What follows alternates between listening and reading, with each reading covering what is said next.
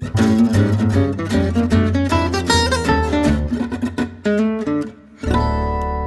back to The Bulwark Goes to Hollywood. My name is Sonny Bunch. I'm culture editor at The Bulwark. And I'm very pleased to be joined today by Kara Cusimano, who is the festival director and VP of programming at the Tribeca Festival. I am extremely excited to talk to Kara about this year's festival, just in terms of the programming, what they've got coming up, but also to discuss festivals as places that people go to, Kara, because over the last couple of years here, we had a pandemic.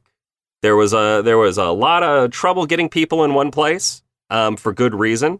And that has had weird consequences for film festivals, in particular, which have done a good job, I think, of trying to work around that, but also are now, I think, maybe trying to move back towards festivals taking place in a discrete place where people can come and gather and enjoy movies, music, everything else.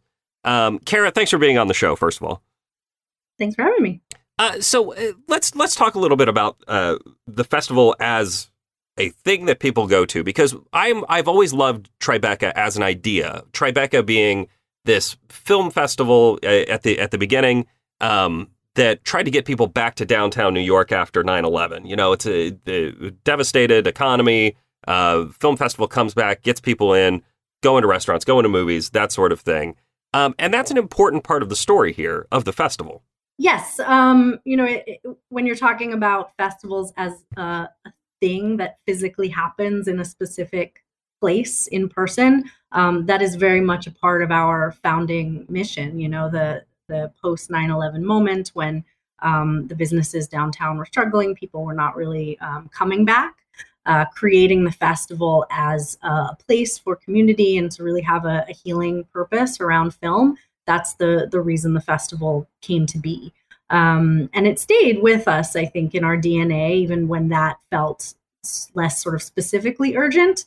And then it became urgent again, around the COVID era. And I feel like we were uniquely positioned in that moment because we were not only the festival that did this once before, that kind of had a festival in a moment of crisis when the community really did need to come together, but we're also the kind of innovation festival. And when we couldn't come together, how do you have a festival anyway? Is it online? Is it outside? We did all of these things. So I think that has continued to be a really core purpose to what it is that we do over the last 20 plus years. As the festival director and as somebody who, works on programming these things, how does the inability to gather in a place change how you program, what you decide to show, what sort of events you can put on? I imagine that just logistically, it's kind of a nightmare. Well, it was interesting because, if you're thinking about the kind of COVID years, 2020, it was March 2020 that everything shut down. At that point, we had announced our program. We were weeks away from having a festival. So we had to make something new really quickly. It was approaching films that were already in the festival about doing something online. It was giving our awards. It was, there was a very practical angle of like, what can we do immediately? And then we had a whole year to plan. And then it was 2021 and things were still shut down. But we did have an in-person festival that year. I think we were the first in North America, if not one of the first. And we did it all outdoors. So that was the solution, was what is the safe way? So a lot of the planning was very logistical, very how do we just change what the physical experience is in order to make it safe. And then in parallel, we did the online festival too. So there were films that screened both in person and online. There were films that were just online. And yeah, I was thinking about a different audience. It's not only the kind of local community and the New Yorkers that we know very well, but now we're talking about nationwide and people wanting to participate in what's a movie that plays well when you're home and watching a Q&A virtually. And is that different than what plays well when you're in person at a premiere?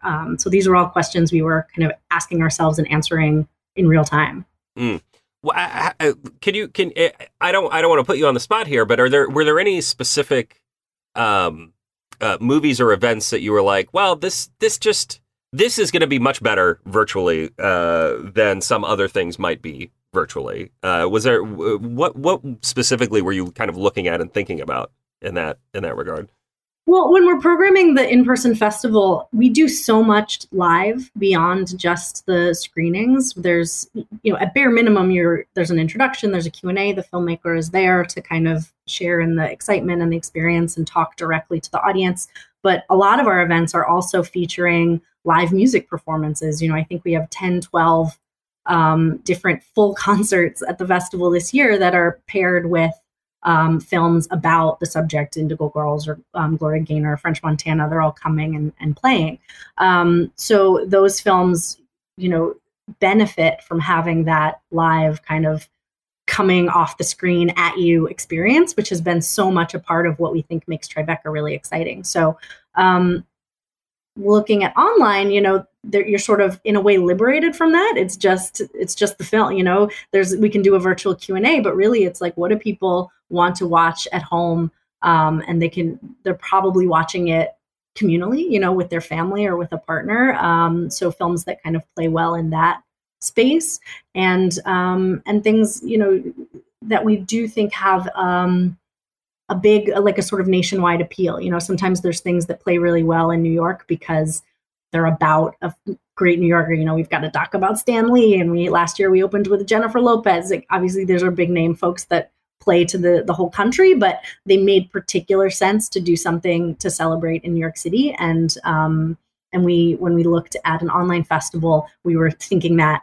that much larger. What do people across the country kind of want to see and experience? On the online front, I'm kind of fascinated by the COVID era move to online because part of the whole appeal of a festival is a sense of exclusivity. Like you're seeing these things and you're joining other film lovers and coming together, and you're getting the first look at whatever something new. And the online experience both broadens that in terms of making it available to more people, but also does kind of dilute the idea of exclusivity. We're doing this, kind of special thing, for lack of a better word.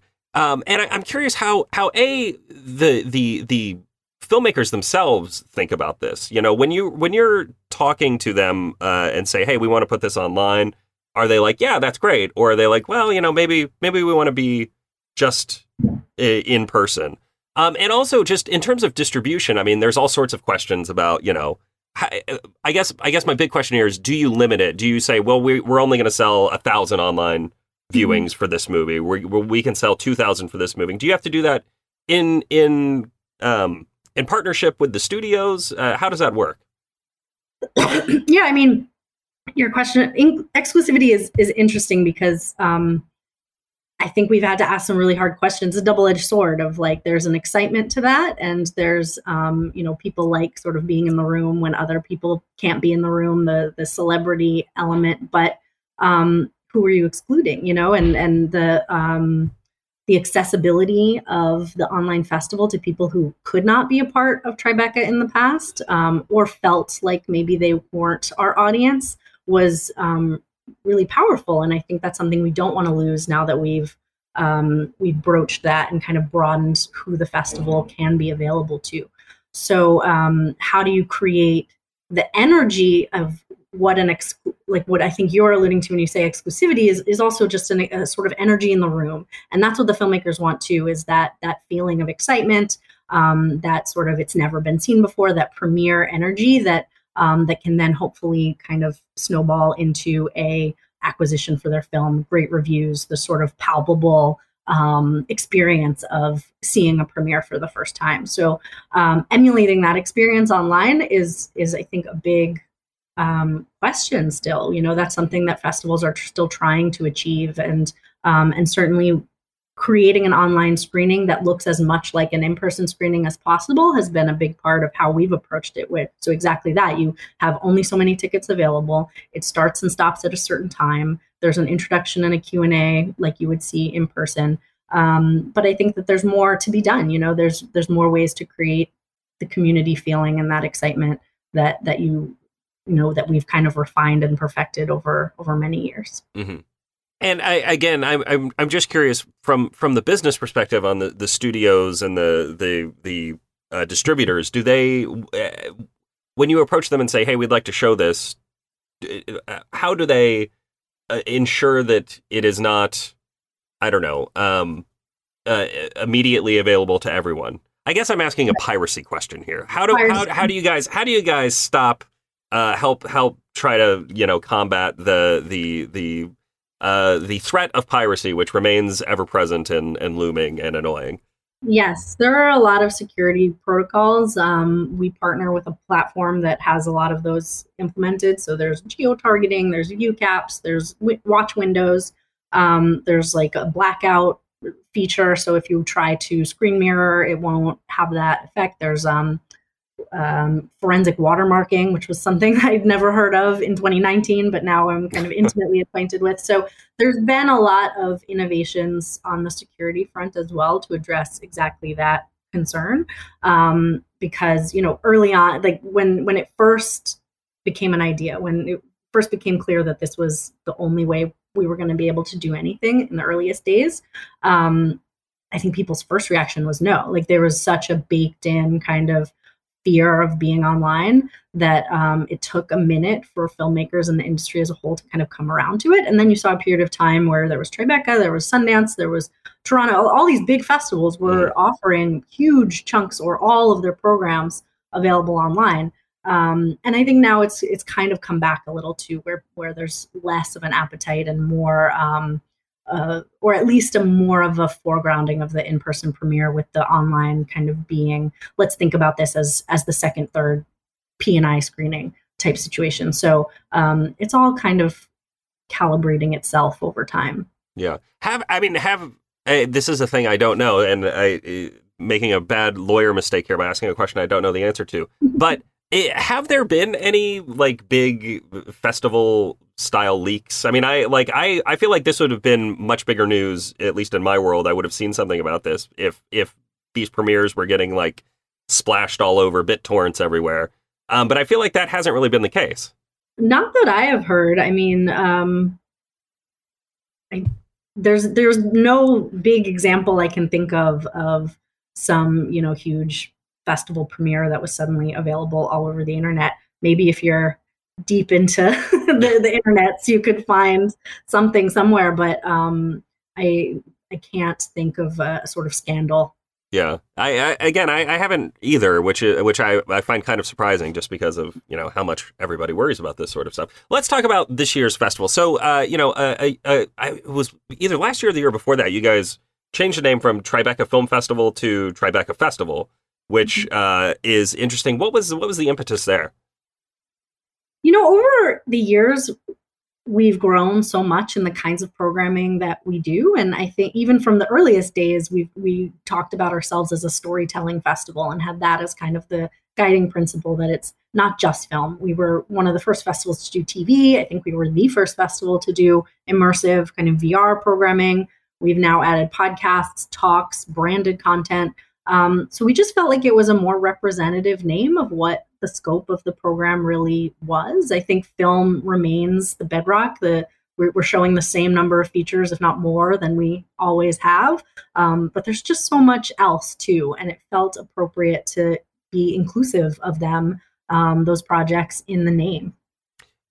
There's one in particular I want to get to in a second, but you had mentioned concerts. You guys have a really good concert lineup this year. It's kind of crazy. What are some of the highlights? What should people show up for if they can still get tickets? Yeah, we've got a couple big ones that we're doing as galas at the Beacon Theater. We have a film called Let the Canary Sing that's about Cyndi Lauper, and she's going to perform after that. And then we have a film called For Khadijah, which is about French Montana, another, New Yorker. He grew up here and it's really, Khadijah is his mother's name. It's really kind of a tribute to his single mom raising him in New York City, which is a really kind of fresh approach to a biographical music doc that I appreciated. And he is going to do a conversation and a performance after that screening. And then our last night at the Beacon, we have Carlos Santana performing what is shaping up to be a pretty epic show after his documentary as well. So those are kind of the big gala performances. And then we have this section called Spotlight Plus, where the plus is kind of what happens after the movie. And almost all of those are live music. We'll have Indigo Girls, Gloria Gaynor, Mark Ribier. We have a dance hall documentary. We have the live Broadway show of Waitress, which was recorded sort of Hamilton style, and Sarah Bareilles will be doing a performance after that one. Gogol Bordello will be here, and Alicia Keys. So it's a pretty that's stacked. It's like a amazing music program in addition to and all of those are paired with films too. So all of it is kind of inspired by the films themselves. Yeah. That's great. I mean, that it is like a film festival, music festival, Bonnaroo, whatever. We got all sorts of stuff here. All right. The thing that jumped out at me, and I'm really curious to hear more from you about, because I haven't seen it at a festival like this before. Games. Mm-hmm. Games. How do you program a gaming installment into a festival like this? Because I'm kind of fascinated what it will actually look like. Just, are we talking panels? Are we talking previews? Are we talking are people going to be doing speed runs? What are we looking at here?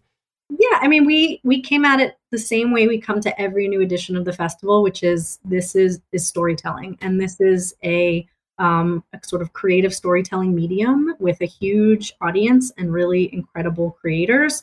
And there's a space in the festival world to kind of be showcasing their work. And so it really does mirror the film program, the TV program, the immersive programs, in that there's a competition with official selections. People submit.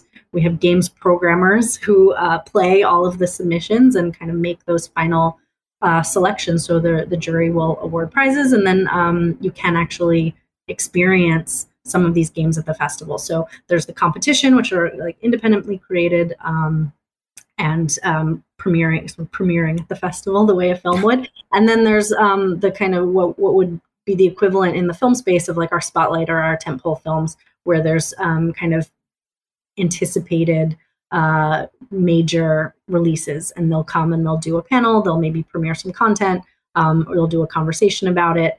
And those kind of tentpole moments exist integrated throughout the festival as well. Can I ask what some of the tentpole games are this year? Well, I know that we have an incredible event that I'm excited for with Hideo Kojima coming. And this is actually a documentary, so I'm cheating my answer a bit, but it's a documentary about him, and he's going to come and do a conversation afterwards, which is really exciting because I know his appearances are rare. We've been fortunate to have him at the festival in the past, but in terms of a creator who really is pushing the storytelling potential of the medium, we couldn't, be more excited to have him come and speak at the festival in the context of storytelling and film. Yeah, I mean, that's a big get. He's one of the greats. All right. So let's move on a little bit else here. TV. What is the state of TV at the festival? What are you guys looking at in terms of the prestige landscape? How is that shaping up? Yeah, so TV has been with us for many, many years. We trace our TV lineage back to showing the series finale of Friends in, I think, like 2004 or whenever that happened. And it became its own section probably 6 or 7 years ago now. And we've been fortunate to have some premieres of incredible, major television. It was The Handmaid's Tale premiered with us, Chernobyl, last year The Bear world premiered at Tribeca. So we really saw, again, a space that a festival could serve to this audience and to the creators, because there's some TV festivals, but to be able to kind of offer that communal experience for something that most audiences are maybe used to watching at home or with their families was really well received by audiences and by the networks and the streamers, to have that opportunity to have their work recognized, be an official selection, kind of be curated and put on the same level as some of the feature films that we have. So this year's program, it's 10 events, and they're mostly new series that are premiering, some big stuff, the new Walking Dead spinoff, Dead City, which is set in New York, We have a doc series about Oscar de la Hoya called Golden Boy. We have Steven Soderbergh's new series with HBO, which has a really stacked cast. And then there's some kind of returning favorites. Probably the hottest ticket of the festival was the Outlander season 7 premiere, which sold out in, I think, a minute and a half or something like that. So we're expecting that one to be bonkers. So it really just shows how passionate these audiences are and how much they want an opportunity to engage with the cast and the creators and each other at in a festival style sort of presentation.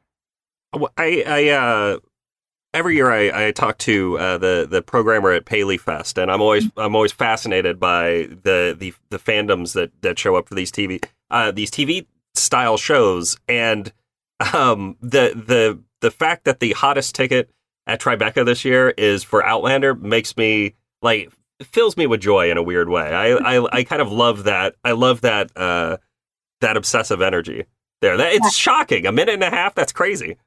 It was, and people were angry. So if we could make more seats, we would, because I love to see it. And we have the whole cast coming out for it, so it should be bonkers. That's great. You mentioned the new Steven Soderbergh show that you guys are going to be, but you also have a Tribeca talk with David Fincher, right? David Fincher and Steven Soderbergh, which sounds. I can't imagine two more interesting directors talking to each other. That is great. Tell me a little bit about the Tribeca talks, because that is always one of the highlights of the festival. Just you get titans of entertainment and great artists kind of talking to each other about their art, which I find a much more useful thing than having a schlub like me talk to somebody about their art. You get folks who actually know the intricacies and the difficulties of the artistic, creative experience, explaining it to folks. Yeah, it really came from, wanting to do talks in a different way than maybe anyone else is doing talks. You see a lot of panels and or conversations with someone who's, doing the circuit and promoting a project. But we were like, what if we start with picking the people? And, they're really there to have a conversation about their careers and about their industry, and let's pair them with someone unexpected or someone that they chose. We go back to David Fincher says yes, and we say, who do you want to talk to? And sometimes they choose a friend, sometimes they choose someone they've never met before but admire, and really the most interesting conversations emerge from that, because we have Lin-Manuel Miranda with Rosie Perez. We have Paul McCartney with Conan O'Brien. We have John Mellencamp with David Letterman. I think any of these people alone would be fascinating to hear speak. But when you put them in conversation with each other, it really is these incredibly memorable, unique hours of conversation that we're really proud to host. And David Fincher has been one that I've been hoping to get for the festival for many years. So I will be there in the audience, because unlike the films, I go into the festival, I've seen all the films, but these talks, they only happen during those 10 days. And you really have to kind of be there to capture that. How do I assume it depends on the pairing, and it changes from person to person, but how do they prepare for these? I mean, do you guys get them, do they trade emails? What is the actual process like for making a conversation that is both informative and interesting, and still feels kind of off the cuff?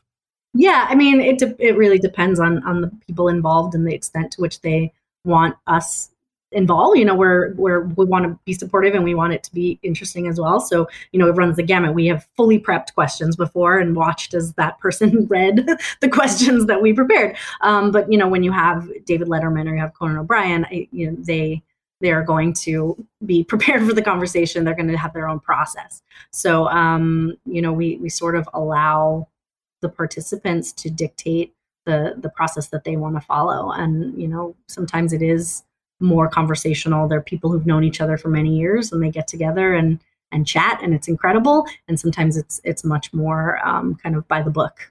Mm-hmm. Are these, I'm sorry, I don't actually know. I should know the answer to this. Are these going to be live streamed as well? Can people buy tickets to watch these online, or are these only going to be in person? They're not live streamed. We do capture most of them and make them available later. It sort of depends on which ones. Some will be kind of on our virtual platform. Some we turn into podcasts and release throughout the year. You can go back and listen to many previous Tribeca talks from over the years through our podcast. Okay, great. All right. What else? What else is going on at the festival that folks should know about? I mean, those were all the things, the highlights I had kind of keyed in on. What else should folks be aware of that's happening at Tribeca? Yeah, I mean, there's a couple other new things we have going on this year. One is a section called Escape from Tribeca. That's part of our sort of lives within our midnight programming.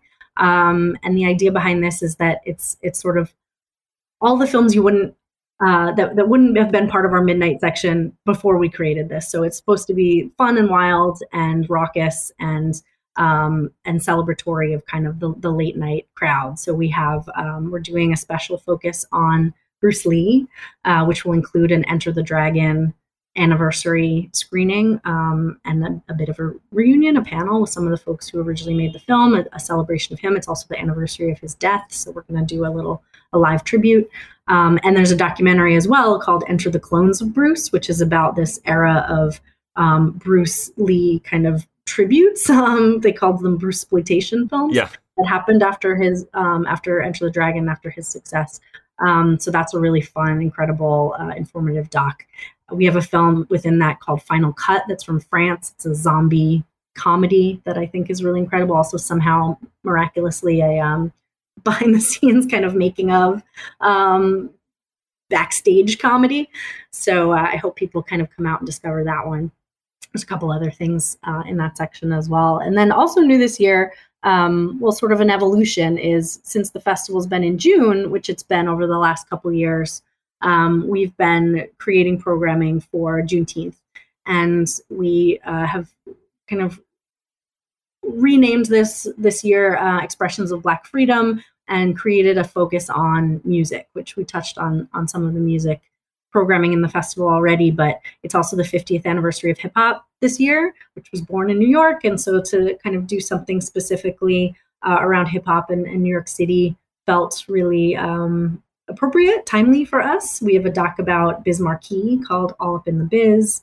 We're screening Wild Style, and there's sort of programming throughout the festival that feeds into this as a festival-wide theme. So I think if that's interesting to anyone, they should come and check that out. So those are the kind of highlights of brand new stuff. But as you said, there's so much more in there. We have Elemental, the new Pixar movie, which I'm taking my kids to.